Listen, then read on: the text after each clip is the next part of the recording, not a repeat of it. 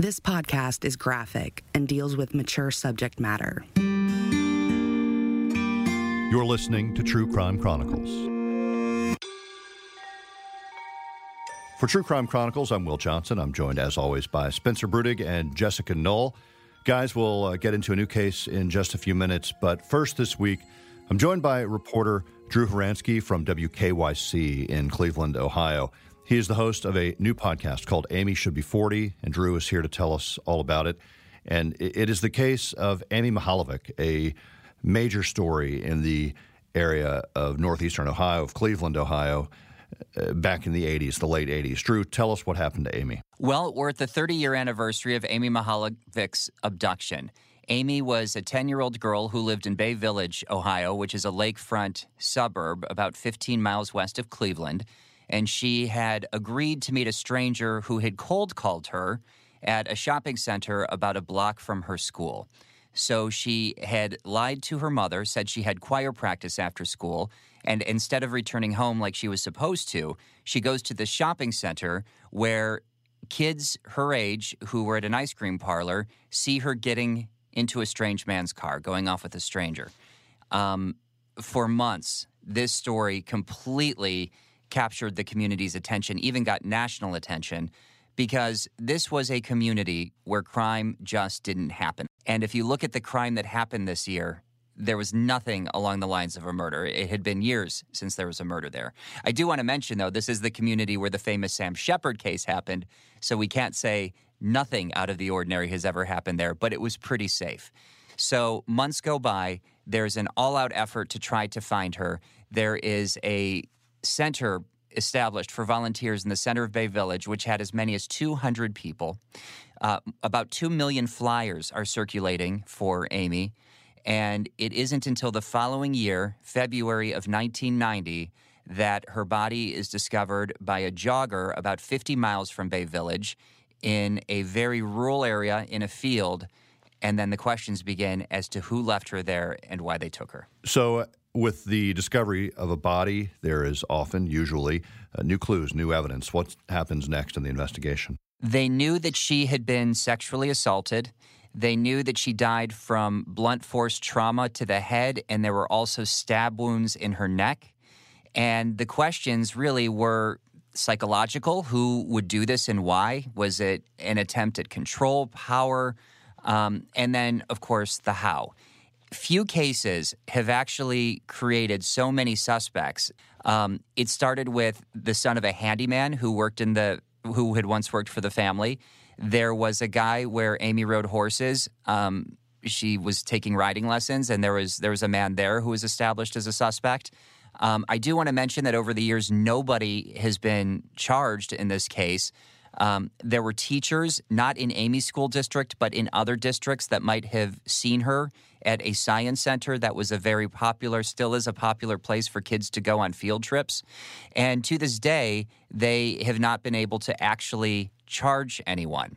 And I can tell you that in these many years of researching this, they have tried some of the best minds in the country. They've put some of the best minds in the country on this case, including Phil Torsney, who is a famous FBI investigator who actually solved the Whitey Bulger case, and they felt that maybe he could be helpful in this case. So over the years, they have gotten thousands of leads. They get tips every single week. They have had suspects that number in the dozens, from teachers to handymen to just people who might have been in the wrong place at the wrong time and seem suspicious, and yet have not been able to levy or charge anyone. Drew, as you've dug into this story, as you've investigated the case of Amy Mihaljevic, there are people who are adults now who were living in the area at the time who just really still don't want to talk about it. Yes, Will, and you raise a really important detail to the story, and that is that this killer called Amy to arrange this meeting. And there have been questions in the community as to how he would have identified her, where he would have gotten the phone number, and that's where we go back to the Science Center, which back in the day, they no longer do this. Visitors would sign a guest book with their name and phone number in there, and that book turned up missing. Well, what happened, investigators were able to determine before the abduction, was that somebody had called a number of girls who had signed into that book. as many as 20 girls. And after Amy's abduction, the calls stop. Now, for our reporting, we have tried to contact some of these girls and, through friends of friends and such, we were able to successfully do so. However, we were not able to get any on record for our podcast because even today, they are still very much disturbed and freaked out by this story. Even as adults feel that the killer hasn't been caught, hasn't been brought to justice. The killer at one time knew their names and had their telephone numbers, and they don't want to go on record with their names because they don't want to put themselves out there in the event this killer is somehow still paying attention to them, even where their lives are today. Drew Horansky, host of Amy Should Be 40 at WKYC in Cleveland. Thanks for joining us. Of course. I should also mention that in the podcast, Drew digs into the fact that there are still 3 fragile hairs collected as evidence from this case. Those hairs could still hold answers in the form of DNA. And if you'd like to learn more about the case and what's going on with that evidence, listen to Amy Should Be 40 wherever you listen to podcasts. All right, I want to switch gears and get into this week's case. Jessica, tell us about this case in Houston, Texas. So, Will, this week we are talking about a teenage girl who is lured to a fake Halloween party in a field in Houston. But the problem is there's no party. When I first read the briefing for this story, this case really does seem like something out of a horror film. Yeah, this story is just horrific and unimaginable. She is taken to a party by people she thinks are her friends. All right, Jessica, and we're bringing the story to our listeners this week with the help of Grace White at KHOU in Houston. She was fixing to graduate high school and in November of that year, and she was going to turn 18 that January, and then that all ended. It's October 29, 1999. 17-year-old Felicia Ruiz is getting ready for a Halloween party. But by the end of the night, she is tricked. And the man at the center of this investigation will elude investigators for 2 decades in an international manhunt. But first, a little more about Felicia. She's pretty, she's friendly, she's a good student, things are going well for her, but she's, as teenagers do, they're kind of coming and going from different friend groups, and she's getting involved with people, that she's just kind of starting to form these relationships with. That's Grace White, KHOU investigative reporter and host of Missing Pieces. She's been covering Felicia's story, a story that all started with the Latin Kings. Felicia's a senior when her parents pull her out of the high school she's attending to protect her from the Latin Kings. She just flat told us they were trying to get her to join the Latin Kings. And we just talked to her and told her, you know better than that, It's a street gang that Houston police say Jesus Salazar belongs to. He's dating Lisa Huerta, but Felicia's mom says Jesus has an eye for her daughter. See, when it started out is that everybody had the story that Felicia and Jesus were girlfriend and boyfriend. That's as far from the truth as you could ever get. Felicia had no interest in him like that whatsoever. And she told him. And he acted like everything was fine, but truth was he got mad. And so then when Lisa found out, she told him, and because they had tried to recruit Felicia, and she didn't want to join the gang. But she wanted to know about it, but she didn't want to join it. Okay, let's put it like that. And Felicia, when she told us about it, we said, well, just go back to school and tell them you'll be friends with them at school and leave it alone, because you're fixing to graduate. You're not going to be around them much more. Well, Lisa Huerta would not let it go. She told Jesus, if you love me, you'll prove it by killing her. That's when the couple devises a plan under the guise of a Halloween party. Her father, Lou Ruiz, says Felicia can hardly contain her excitement about the party when she asks for permission to go that Friday night. She finally let it out. She says, Dad, can I go to a party? And me, I'm kind of, I was a little strict. And I kind of looked at Carrie, and Carrie looked at me. And then I said, well, what time is it going to be? She said, well, it's going to be, after it's midnight. It's a haunted house. She said, we're going to a haunted house party. Her parents hesitate, but eventually give in and let her go. Her mom, Carrie, remembers that last moment she saw her daughter as Jesus picked her up for the party. She told her, well, on the way out, she said, I love you, Dad. And she told her dad she loved him, and she walked out the door always. She never left home without telling us that. And then we were walking down the driveway, and she had her Adidas jacket, and it was kind of cool. And she took it off. She had it over her arm, and I said, "Mommy, do you have any money on you? So in case you have to call us or something, And I said, you have to be home in a couple hours, Felicia." She said, "I know, Mom." And she says, "Yeah, I got money." She showed me, and I said, "Okay." And so then she went to get in the car, and I was on the driver's side, and I seen him, and I said, "I want her home in an hour and a half, 2 hours, and no later than that." And he never said anything. He just kind of nodded his head. And, then I should have snapped, but why I didn't, I don't know why. Oh, okay. And then she went to get into the car, and she raised back up, and she said, "I love you, Mom." And I said, "I love you too, Mommy." And she got in the car and drove off into the night, and that was the last time we saw her alive. Felicia never makes it home. The time passes when she's supposed to come home, and her mom and dad actually go out looking for her. They don't find her. The next day happens, and they report her missing, and they're terrified because they know that Felicia, the last person they saw her with, was this Jesus Salazar guy, and they knew he was a member of the Latin Kings, and they knew that could mean trouble for their daughter. But her parents could have never fathomed what happened to their daughter that night after they said "I love you" and shut Jesus's car door. Jesus walks with Felicia into an open field, but there's no party. Instead, two 17-year-olds, Lisa Huerta and Jay Farrell, are waiting in the bushes with a deadly plot. Jesus throws the first punch, and she goes down, and then the three come out and then kind of circle around Felicia and begin stabbing her repeatedly. Investigators say she was stabbed more than 20 times and died there in that field. That was a violent murder. Nobody should have to die that way. And if anybody in this country thinks that Lou and I are going to forgive them for what they did, no way. No way in hell will I ever forgive them. I'll see them in hell, but I'll never forgive them for it. Her mom agonizes about her daughter's last moments alive. I can't imagine the fear she must have felt when she realized what was fixing to happen to her. Because as she walked into that field, she had to notice there wasn't nobody and there wasn't no party. And she turned to look at Jesus, and before she could, when she looked back, he sucker punched her.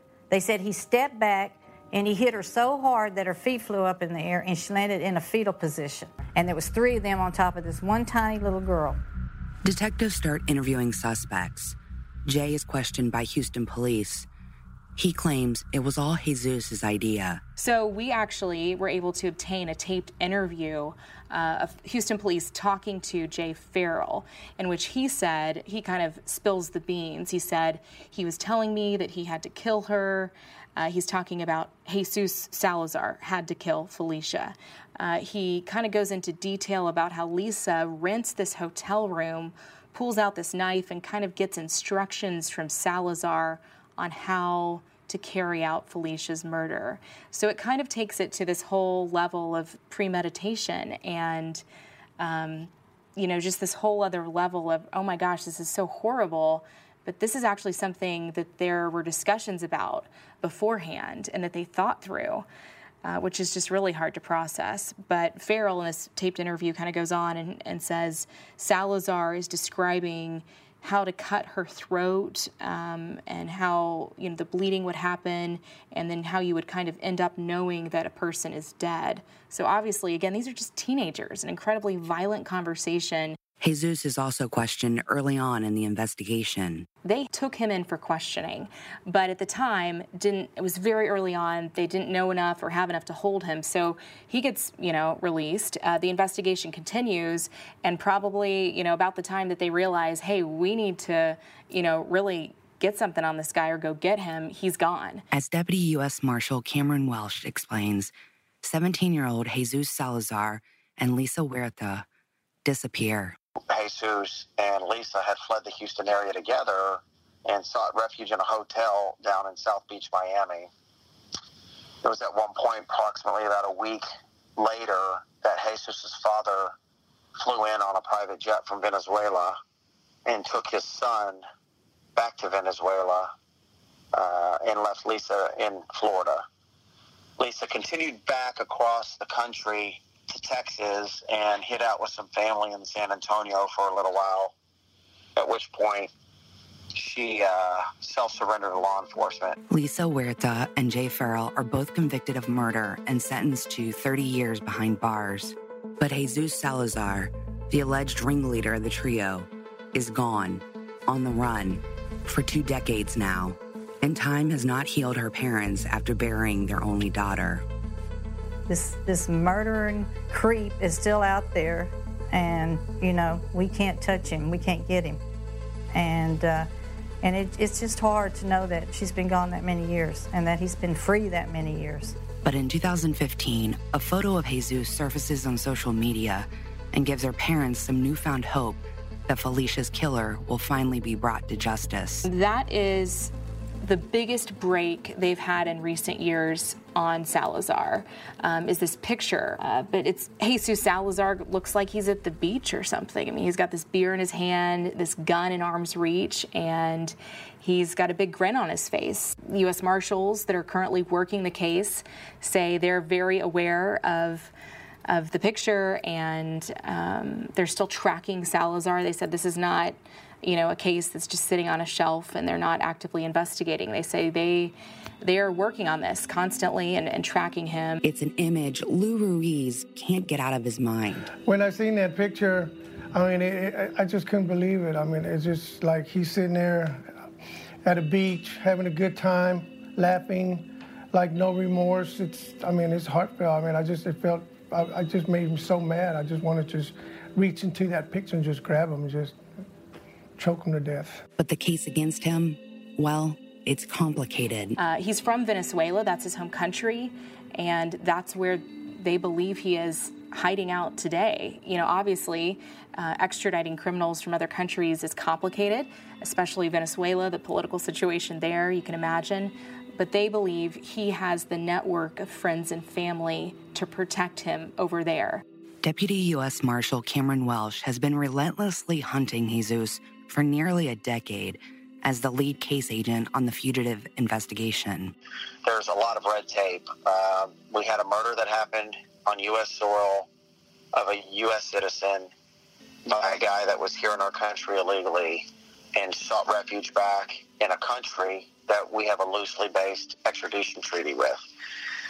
I get the case 11 years following the murder, and I immediately told the family it's twofold. I said the first part is I'm going to have to find him, and the second part is if I find him in the country that I believe he's in, it's how we're going to get him back. So they've always been understanding. They've always have known that this was going to be a difficult task, and they've instilled a lot of trust and faith in myself and the United States Marshal Service. So that's been very uplifting during this time. It's been hard as an investigator knowing that I'm on the heels of a guy more than likely in a country that, isn't going to play fair with us. It's been a challenge, he says, but her parents cling to hope that it's only a matter of time. He's going to get caught, so he better start looking over his shoulder because justice is coming, and it's right behind him. He's going to get caught. It's a promise Carrie makes to her daughter the last time she sees her. You go to bed with it, you wake up with it. It consumes a lot of your life. And a lot of people say, well, it's 18 years later. Why don't you move on? How do you do that? How the hell do you do that? And, you can't because there's a murderer still out there. And that's the last thing we told her before they closed the casket. I bent over and kissed her and said, Mommy, we are going to get all of these people that hurt you. And we haven't given up since. This is definitely my career case. This is the one that I have emotionally connected to with the family on a level more than any other of my cases before. I've sat on the phone with these people and cried with these people and laughed with these people and have just sat down and had meals with them and visited with them. And they're not going to stop seeking justice for their daughter until Jesus is in custody and stands trial for what he did to their daughter. And I completely agree with them. And I want to do my part in getting him back here on U.S. soil so they can have their day in court with him. The U.S. Marshal, who vows to find Jesus, also has a message for the fugitive. I just want to let him know that I never forgot about you, and that I was always going to continue looking for you. Even after I retired, I was still going to continue my pursuit and justice for this family. So I would just tell him straight to his face, kind of cliche, but, you can run, but you can't hide. It's not going to be forever. If you have any information on the whereabouts of Jesus Salazar, contact the Houston Area Crime Stoppers or police department. So, Jessica, it's a really horrific and really scary story. Is there any update on the perpetrators of this case and all the folks that were involved? Yeah, so Spencer, Jay Farrell, who is already in prison and was one of Jesus Salazar's accomplices, is actually up for parole this year, and he's set to go before the parole board in November. With the main perpetrator of this case and the main suspect of this case on the run, does this case continue to get a lot of media attention? Yeah, Felicia's case has actually been featured several times on America's Most Wanted, and that's mostly due to the fact that Jesus has fled to Venezuela. And so that's why the U.S. Marshals are involved in this case, trying to track him down and using the Facebook photo that came to light as another tool in a way to finally find him, 20 years later. All right, Jessica, thanks for bringing us the story this week. And again, thanks to Grace White at KHOU in Houston. We'll be back next week with a new case and a new story. True Crime Chronicles is a Vault Studios production. You can tell your friends to listen, subscribe, rate, and review our show on Apple Podcasts, Spotify, Google Podcasts, Stitcher, and all major listening apps. You can find Vault Studios on Twitter, Instagram, and check out our Facebook group, Gone Cold, where we discuss this and other cases.